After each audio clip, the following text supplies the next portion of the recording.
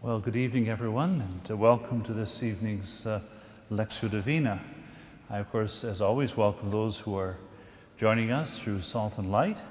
This evening, we will be meditating on a portion of the book of Sirach, which deals with friendship. Friendship is obviously a very important theme in life, and one of the reasons for praying about wisdom literature is that it leads us into things that are important in life, and friendship certainly is. If you want to be very successful in writing a book, you can call it How to Win Friends and Influence People. That's one of the most successful books in history, and people want to win friends and influence people. I think maybe especially in this world when we can have digital and cyber friends, we maybe want to have the real ones even more. Friending and unfriending people seems to be a rather odd way to use the word friend. And so I think we value it very, very much. Life can be rather lonely, and especially a highly technological digital world, and when we become very much isolated, just me and the screen, and sort of virtual entities out there. And so in that context especially, we value friendship. But really, friendship has been treasured throughout history. It's basic to life. I remember when I was ordained, there were all kinds of little cards you can get, prayer cards. And one that I thought was very, very beautiful. It said, "Friendship divides our sorrows and doubles our joys." And that's a good description of friendship. Friendship in ancient classical times, Greek and Roman times, was very, very much a topic of great interest. We see in the Nicomachean Ethics of Aristotle, there's a whole section, a very extensive section on what it means to be a friend. And Cicero wrote a whole treatise on friendship. In the New Testament, we see our Lord, even God with us, wants to have some friends. He has, particularly, of course, he loves everyone. He dies for everyone. He gives himself. After all, no greater love than this is there, than to lay down one's life for a friend. But he had some friends, Martha, Mary, and Lazarus. It said that they were friends of his, and when Lazarus died, he wept over the death of his friend Lazarus. We also know that Jesus, obviously, all the apostles were his companions in the mission, but there is, at least in the Gospel of John, we hear of the disciple whom Jesus loved, presumably a very close friend of the Lord. It's interesting, though, that Jesus did not entrust the church to his best friend. He picked Peter for that, for all Peter's flaws. He didn't make a judgment call on the basis of friendship. That is a very wise policy to follow. The beloved disciple was his friend. Peter he put in charge of the church. And at the Last Supper, we hear him saying, "No longer do I call you servants, but friends, for you know all things I have done among you." In the seminary where I studied and where I taught for many years, after supper we'd come up and pray, sing a hymn to Our Lady, and we would say a prayer, and it is the prayer of Jesus about friendship. "No longer do I call you servants but friends, for I have told you all that I have done among you. I will give you shepherds according to my own heart, and they will feed you with knowledge and doctrine." And so friendship is important. We see it in the Old Testament as well as in the New. One of the great examples of friendship that we find, not words about it, but an example of it, is the faithful friendship of Jonathan and David. Jonathan was the prince, the heir to the throne, and David was a simple peasant. And so there was a great social gap between them, and yet they were true and close friends. They truly sacrificed for one another, which is one of the marks of friendship. In the book of Job, we see another group of friends. Poor Job was suffering, so many things going wrong. He was all alone, just sitting there on the ash heap, just alone. And his friends came to be with him. They were his friends truly when they simply said nothing. They just were with him. Sometimes just presence is the best present we can have. And then they began to talk, and then they became not so good friends to him. Sometimes it's just to be with a friend in suffering. No need to try to explain the suffering away. They kind of went downhill in their friendship at that point. And so there is much in the scripture about friendship, and the greatest amount of it is found in the book of Sirach. And the section this evening is one of the sections about friendship. There are lots of dimensions to friendship that are not found in the passage tonight. So I just, before entering into Lectio Divina, I thought it would be helpful to touch on them briefly. These are little proverbs, some from the book of Proverbs, some from the book of Sirach, that are not what we'll be looking at tonight. And so here's a proverb. A proverb, somebody asks, what's a proverb? A proverb is a long experience in a short sentence. That's true. We can gain wisdom by painful experience, but people who've gained wisdom by long and painful experience can put it into a short proverb that saves us the trouble of getting burned. We can learn. That's why we have the book of wisdom and why we thank God for the book of Sirach. Very often, it's interesting, friendship is so beautiful, and there are references to the beauty of friendship in the scriptures and many other places. But very often, what we find is not so much about good friends, but warnings about bad friends, in ways people can be false friends. A friend must be tested and tried over time, because there are a lot of people who may claim to be friends, but really aren't. There's a very cynical statement I just read today. I was reading on some things in friendship, but I forget, it's just 20th century. Something like, champagne to my real friends and real pain to my sham friends. That's a pretty witty remark, though pretty cynical, but you see the point that he's making. Champagne to my real friends, real pain to my sham friends. And so sham friends have always been a theme in wisdom literature, and we get a lot of it in the book of Proverbs and also in Sirach. But here's from Proverbs 18:24. There are friends who pretend to be friends, but there is a friend who sticks closer than a brother. That's the kind of friend we want. And there's what happens when you win the lottery, you get a lot of friends. Maybe that's why they call it the lottery. You get a lot of friends. Wealth brings many new friends, but a poor man is deserted by his friend. His false friends would desert him. Presumably a true friend, a friend in need, is a friend indeed. Your friend and your father's friend do not forsake. That is Proverbs 27:10. Don't forsake a friend, especially in times of struggle. There's a beautiful line in Sirach chapter 9, verse 10, just after the portion tonight.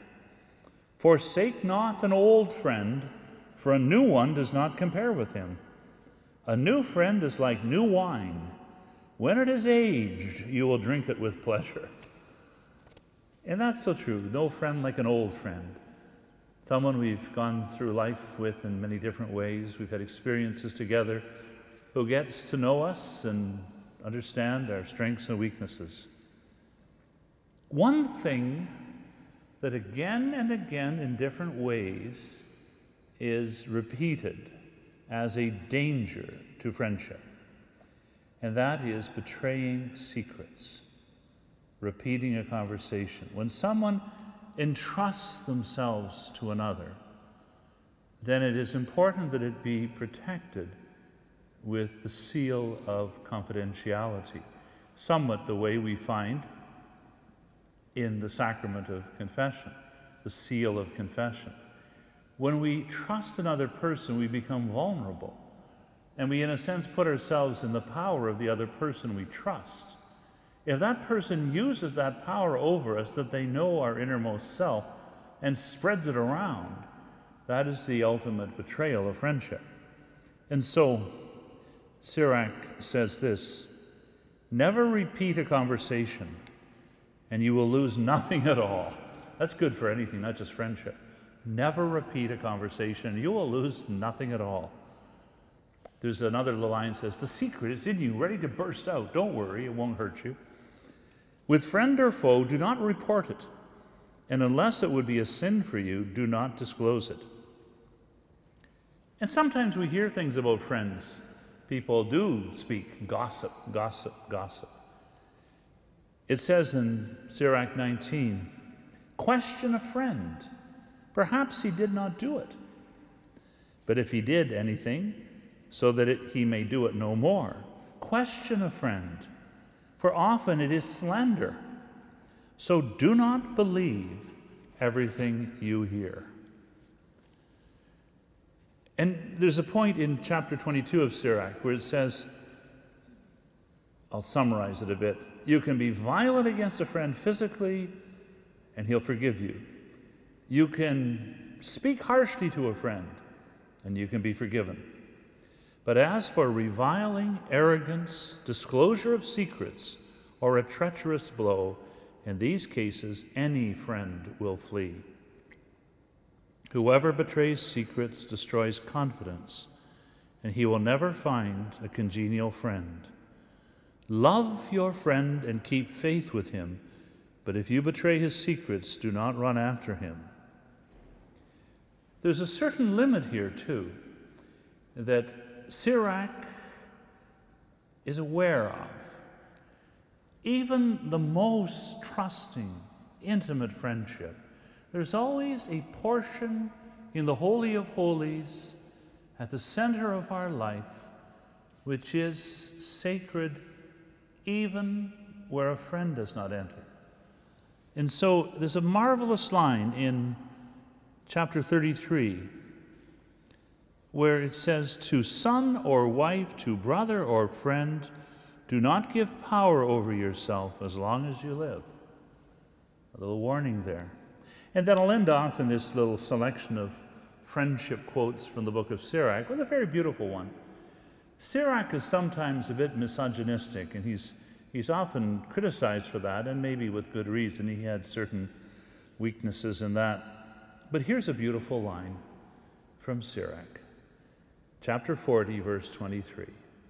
A friend or a companion never meets one amiss, but a wife with her husband is better than both. That's very beautiful. And so there is a passage in Sirach, chapter 6, which speaks of many things, but one thing it speaks of is friendship. And we'll now enter into that. In the name of the Father, and of the Son, and of the Holy Spirit. Amen. Let us turn away from all things within our hearts that block the coming of the Lord. May there be a pathway to our hearts, and all barriers of sin, away with them all. Lord Jesus Christ, Son of God, have mercy on me, a sinner.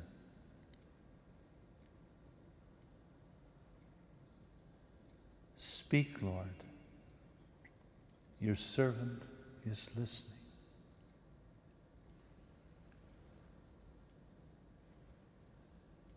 Come, Holy Spirit, fill the hearts of your faithful, and kindle in us the fire of your love. Send forth your Spirit, and we shall be created. You shall renew the face of the earth. Amen.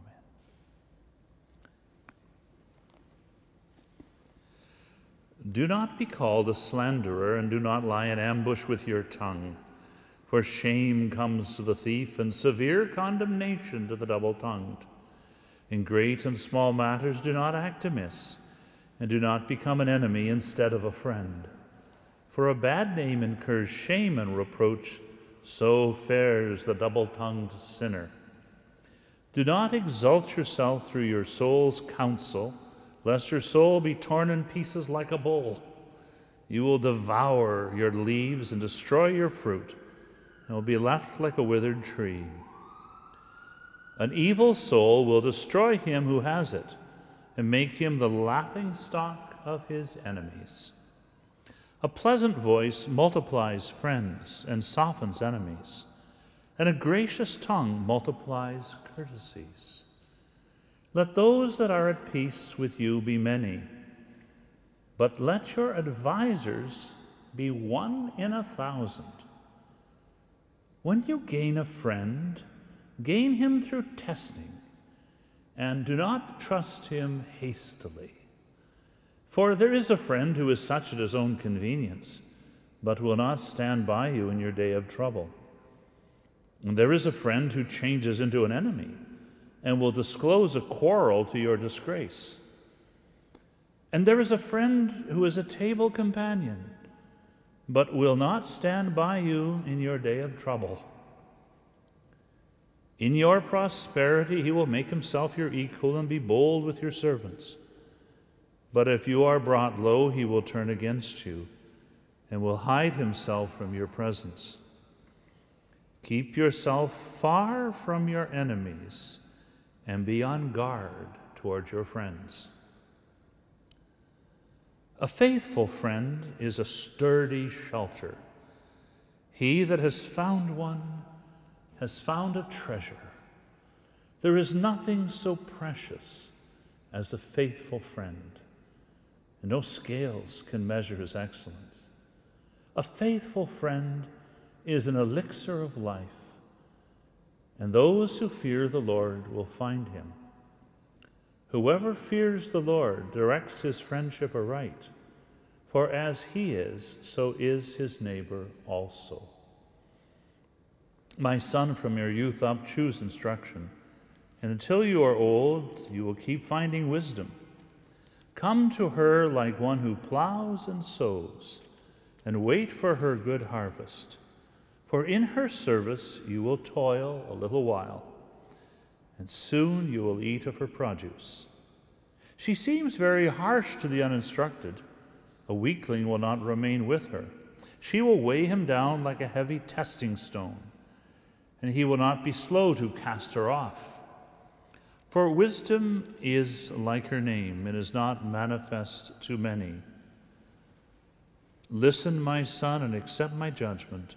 Do not reject my counsel. Put your feet into her fetters, and your neck into her collar. Put your shoulder under her and carry her, and do not fret under her bonds. Come to her with all your soul, and keep her ways with all your might. Do not be called a slanderer. Do not lie in ambush with your tongue, for shame comes to the thief, and severe condemnation to the double-tongued. In great and small matters do not act amiss. Do not become an enemy instead of a friend. For a bad name incurs shame and reproach, and so fares the double-tongued sinner. Later on, we'll be meditating upon the portions of Sirach that speak of the tongue. That's the thing that James, the wisdom book of the New Testament, speaks about, how the tongue is like a little fire that can set the whole forest on fire. The tongue is like a little thing like the rudder, so small in a ship it can move it around and sometimes send it onto the rocks. And so often in dealing with friendship, in those other portions that are not tonight, we hear of how betrayal of secrets, using the tongue, can cause great pain and can destroy a friendship. Do not be called a slanderer. Do not lie in ambush with your tongue. How often we lie in ambush with our tongues. It is the most common thing, maybe of all the different sins. It's so hard not to be censorious and critical. There's a famous sign that St. Augustine had over the dining room table where he lived with his associates. Let everyone who slanders a neighbor leave this table right away. And certainly, whether in relationship with friends or in life, it's a struggle. Lord, let us tame the tongue. It's more powerful than we can imagine. In great and small matters, do not act amiss. Do not become an enemy instead of a friend. For a bad name incurs shame and reproach, and so fares the double-tongued sinner. Do not be an enemy, be a friend. Wasn't there something in the past with all these riots and somebody said, can't we all be friends? Friendship divides our sorrows and doubles our joys.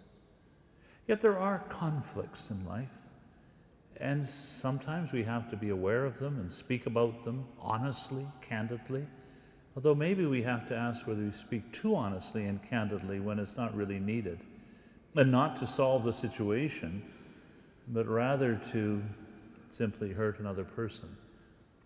And we can easily get pumped up ourselves by pushing someone else down. It's a hard judgment to know, because there are times we need to be critical and honest and candid, but never treacherous. And we need to always ask whether it is necessary to say what we say. There's a good saying, I remember reading, it's not in the book of Sirach. It is, may your words always be sweet. You may have to eat them someday.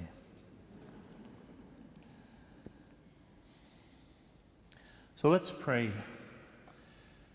as we hear these words, just as we get launching into the portion that you have printed in front of you.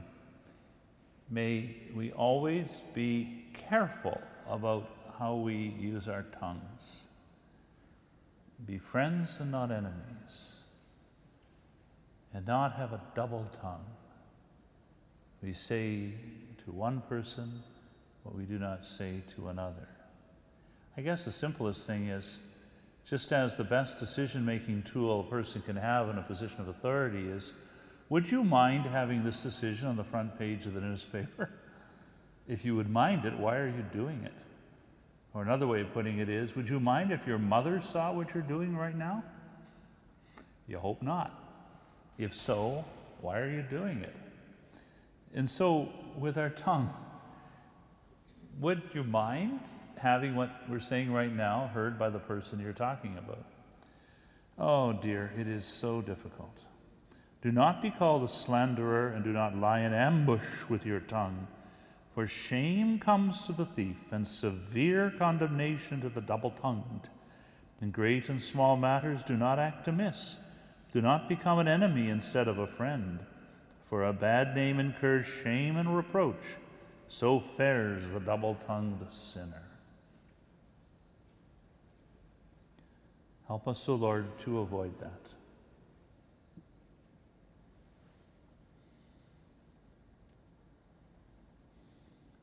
Do not exalt yourself through your soul's counsel, lest your soul be torn in pieces like a bull. You will devour your leaves and destroy your fruit, and will be left like a withered tree. An evil soul will destroy him who has it, and make him the laughingstock of his enemies. So there we are. We can get shriveled up inside. It's like Father Brown says in one of his detective stories about a whole bunch of rather arrogant people. They looked inside themselves and saw each one of them, his soul is a shriveled up dry pea. Just, we don't want to be like that. Do not exalt yourself through your soul's counsel. Now this is something that it doesn't speak about friendship, but it has a lot to do with it. We're exalting yourself through your soul's counsel. In other words, what I think my counsel leads me to exalt myself. But wise is the person who has many advisors and who listens to friends and foes. We should not exalt ourselves through our own soul's counsel. God gave us 2 ears, 1 mouth. We're made to listen. And so hard it is to do that. Lest your soul be torn in pieces like a bull. If we're all centered in on ourselves, egocentric, the opposite of friendship, then our soul will be torn to pieces like a bull being chopped up. You will devour your leaves and destroy your fruit. You'll be left like a withered tree. Strong, secure, in the fortress of my ego, I'm left like a withered tree with no fruit. To be fruitful in life requires a certain vulnerability. To be fruitful in life requires a certain willingness not to control my own soul's counsel, me.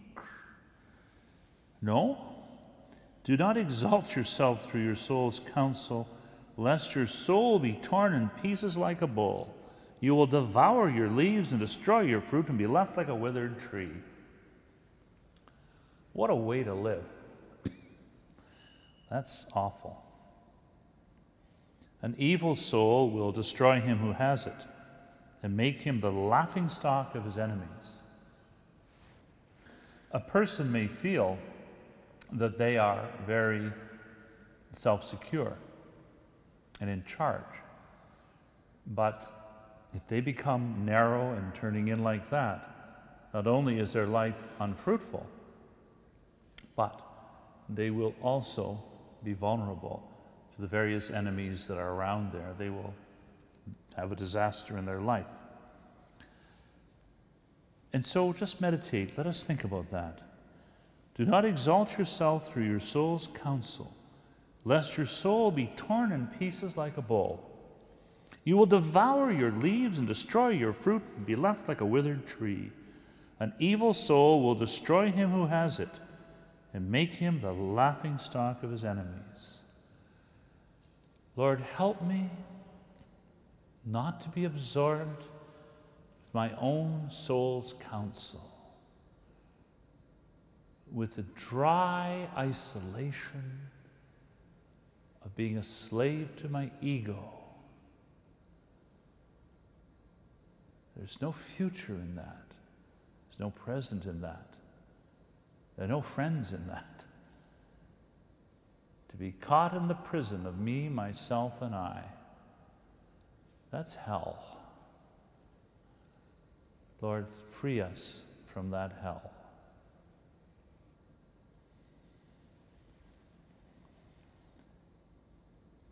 A pleasant voice multiplies friends and softens enemies, and a gracious tongue multiplies courtesies. Ben Franklin once wrote in his little autobiography how he was quite witty and sharp, and boy, he really knew what he was doing when he was a young man. But he alienated everyone in sight. And so he learned over time, it's very hard to learn, not to say everything we think, and to be gentle in our words, May your words be sweet, you may have to eat them. To not say, this is so, but as Ben Franklin wrote, he said, from then on I didn't say that anymore. I simply said, it appears to me this may be true. And to be courteous in our words. A gracious tongue multiplies courtesies. One thing to do is to thank people whenever we can. Say thank you. It's easy to forget. Remember, our Lord speaks just a few weeks ago in the Sunday readings. The 10 lepers are cured, and only one comes back to thank him. That is a courteous and gracious thing to do. If more of us were courteous, our world would be a better place. There is a heroism in martyrdom, and there is a glory in courage and prophetic strength. But there's something very beautiful in courtesy, in politeness, in thinking of the other person, being sensitive to the fact that every one of us is very fragile. We're all pretty frail. And the healing oil of courtesy is very much appreciated. A pleasant voice multiplies friends and softens enemies. softens enemies. Whenever we're attacked, we can attack back. How often in wars of nations and in wars within families and in relationships and the breaking up of friendships, but in just relationships, anger transmits across a room like nothing else. Anger generates anger, which generates more anger. It just whoosh. It's like a nuclear reaction. It starts small, but it blows very big. And so if we can put in those cooling rods and slow it down, the reaction, through courteous words, and not rise to the bait, but always be gentle and courteous, then life will be a lot better for everyone. And that is harder to do than to live on bread and water for months, to reply to a sharp remark with a gentle response. And it's especially hard to do on the internet because we're not facing the other person. The other person's an abstraction. And that's why if you ever read those horrible things that are written in the com boxes after blogs, like there's a viciousness there. These are not gentle, courteous words. People fire things off. Of course, what really gets them is they send them off to everybody and then they're sunk. But we should just pause before we hit the send button and pause before we speak. A pleasant voice multiplies friends and softens enemies, and a gracious tongue multiplies courtesies.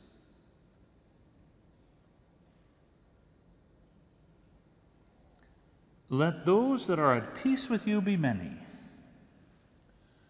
but let your advisers be 1 in 1,000. Be at peace with everyone,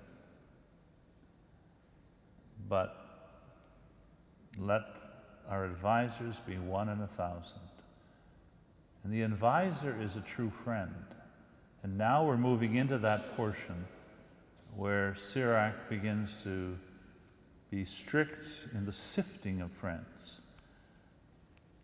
We should be courteous to our enemies, to everyone we meet. Let us be courteous, but to trust our hearts and our life to someone, to ask their advice and perhaps follow it, that requires another level. And how do you do that? He now begins to tell us. When you gain a friend, gain him through testing, and do not trust him hastily. If we simply reveal ourselves to everybody we meet, there's something wrong there. Friendship takes time. If there's something, you know, you always joke about, I had a party with 10,000 of my most intimate friends. Well, how do you do that? And when somebody begins immediately giving the most personal details of their life, it seems a bit odd. No, it takes time to grow in trust. It takes time. That's true in all types of friendship. And remember another passage I read about the best friend is an old friend, one who's gotten to know us over time. That's true in a special kind of friendship called spiritual direction, which is something where it's good to have a spiritual director. It's a value in life. Sometimes it's required, as for example with seminarians and others. But it takes time. Friendship is not like a machine you build or a building you build. It's more like a plant that grows. You can't keep pulling it to make it grow faster. So Sirach says, when you gain a friend, gain him through testing and do not trust him hastily. And why not? Well, now he gives a bunch of these negative examples. That not everyone who calls himself a friend is a friend. For there is a friend who is such at his own convenience. In other words, he's with himself. He's a friend of himself, really, than of you. It's not really, the friend should go out to another in the sharing of mutual reciprocity, interdependence, mutual trust, mutual vulnerability and intimacy. But this is a friend who is really a friend at his own convenience. In other words, I have several friends I haven't used yet. How many friends do we want to use? This friend is using me at his own convenience to advance. We should never use people. Use things and love people. Don't love things and use people. I have several friends I haven't used yet. For there is a friend who is such at his own convenience, who will not stand by you in your day of trouble, because you're not useful anymore. You're only useful, as they said, remember when you got lots of money brings new friends, but not real friends, because you're not useful anymore. So we should never use any person. We should love, but not use. He will not stand by you in your day of trouble. A friend in need is a friend indeed, and really the only friend there is. The friends that bail when a person's in trouble or no longer can be of use to them that's not friendship at all. That reveals. And that's sometimes what happens in life. There's a wonderful scene in A Man for All Seasons when Thomas More is rising high, going up in the world, prime minister of the country basically. He's surrounded by friends, people coming to him, just throwing themselves at him. But when it's obvious that the king has dropped him, he can't even get a boatman to take him back to his home. Even everyone just flees away from him, so he has to walk all the way home alone. No more friends, because he's not powerful anymore. He can't do anything for them.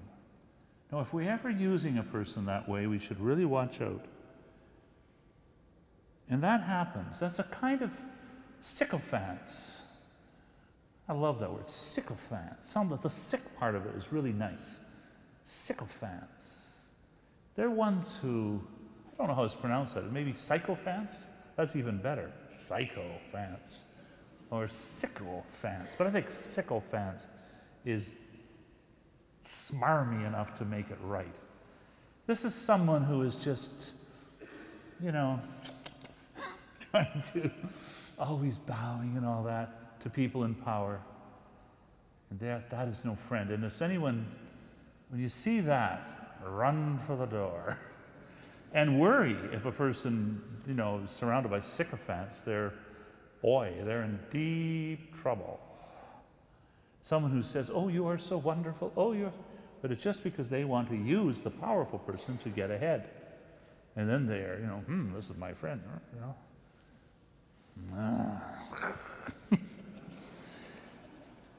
There is a friend who changes into an enemy and will disclose a quarrel to your disgrace. So if this is a friend who was a friend and whom you trusted, and then you have a fight with a friend perhaps, and what you revealed to the friend is disclosed to others. Therefore, no one can hurt someone as much as someone who knows the intimate secrets of the other person, a friend or a spouse. That's, of course, why these personal breakups can be so tragic. A person we don't know can't really harm us very much. But a friend can if a friend turns into an enemy. And there is a friend who is a table companion, but will not stand by you in your day of trouble. In your prosperity, he will make himself your equal and will be bold with your servants. So here's a friend who uses his closeness to you to kind of, act like that. But if you are brought low, he will turn against you and will hide himself from your presence. Where are you now? Oh, my friend. Where is he? He's not here anymore. He's heading out the door. That's the person who is using someone using friendship to advance the ego of himself. And that's false. That's why we need to test our friends. And in a sense, I think we all know our true friends, but what really proves our true friends is if something does happen, some disaster, and you look around, see who's there.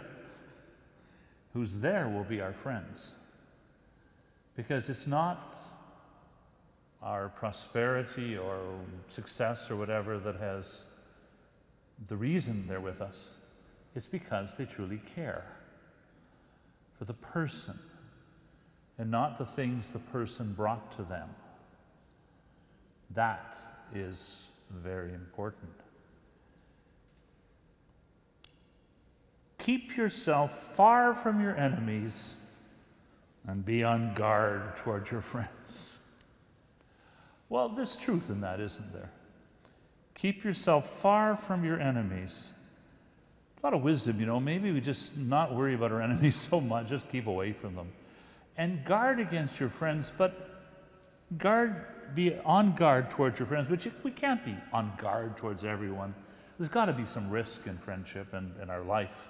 But we should be just a little watchful about maybe some of our friends.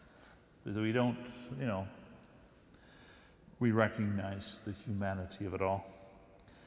And then he switches. A faithful friend is a sturdy shelter. He that has found one has found a treasure. There's nothing so precious as a faithful friend. So true. And no scales can measure his excellence.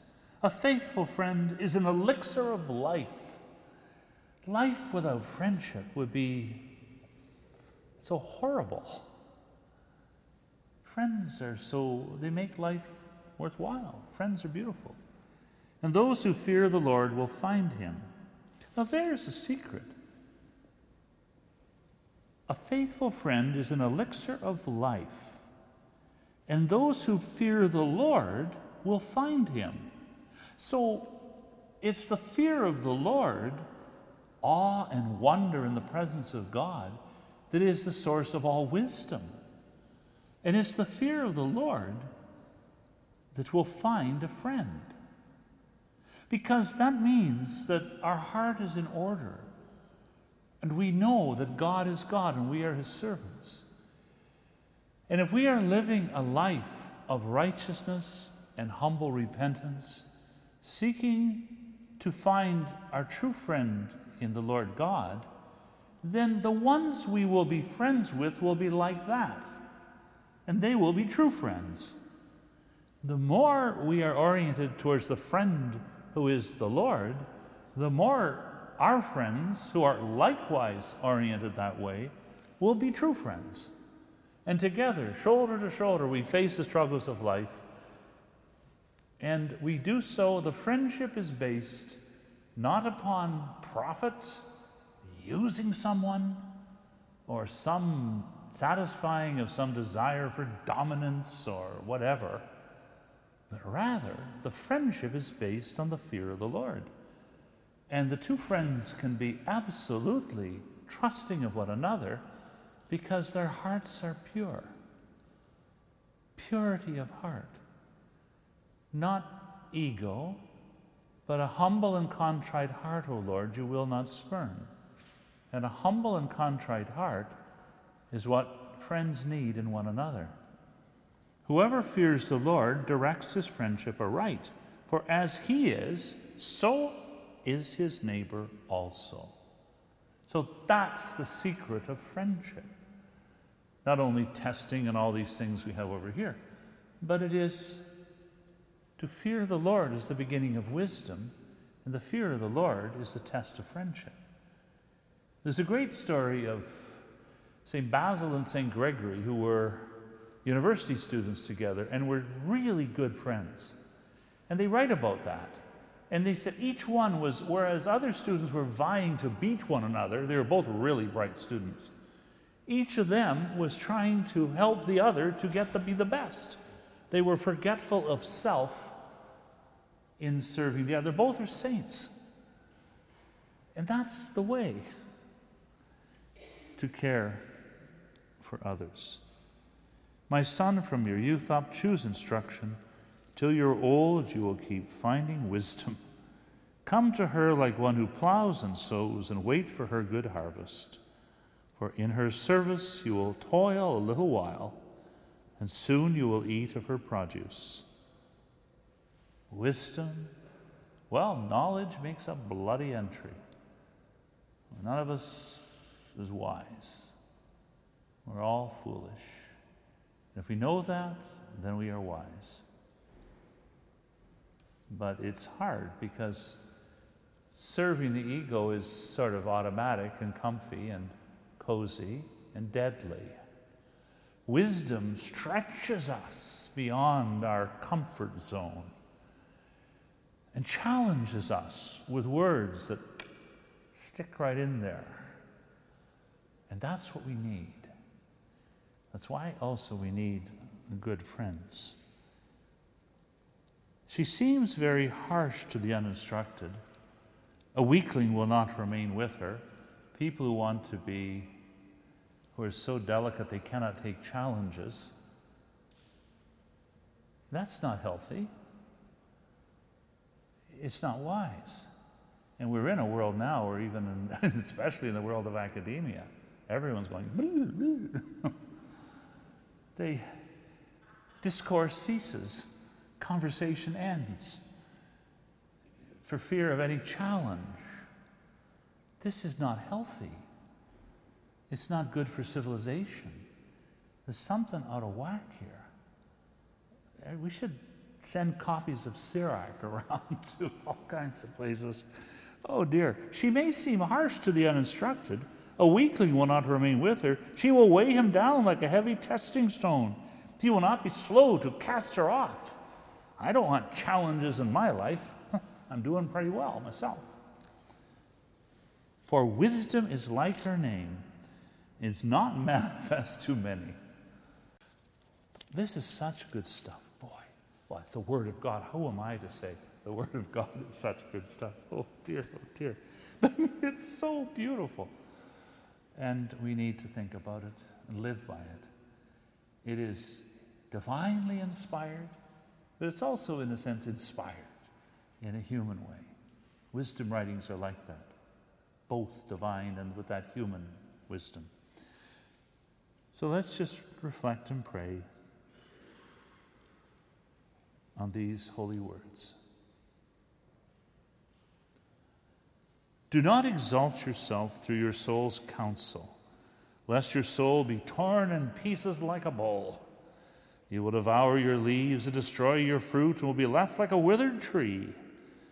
An evil soul will destroy him who has it, and make him the laughingstock of his enemies. A pleasant voice multiplies friends and softens enemies, and a gracious tongue multiplies courtesies. Let those who are at peace with you be many,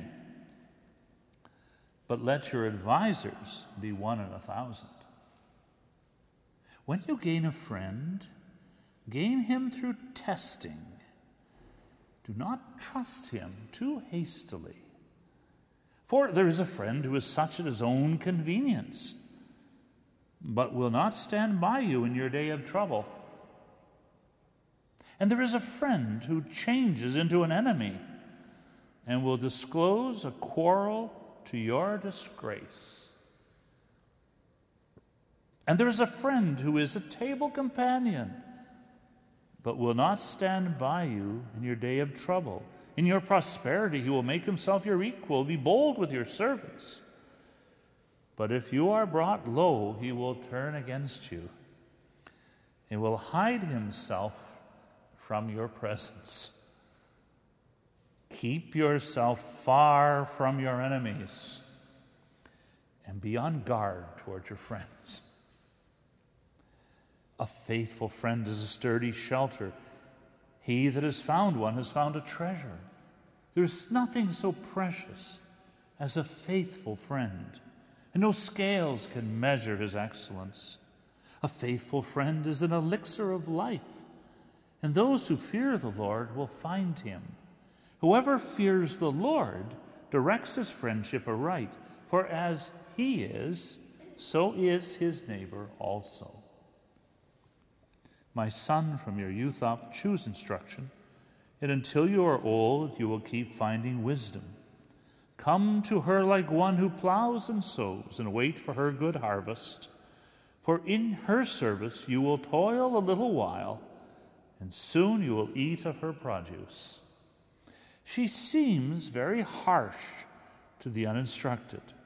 A weakling will not remain with her. She will weigh him down like a heavy testing stone, and he will not be slow to cast her off. For wisdom is like her name, and is not manifest to many.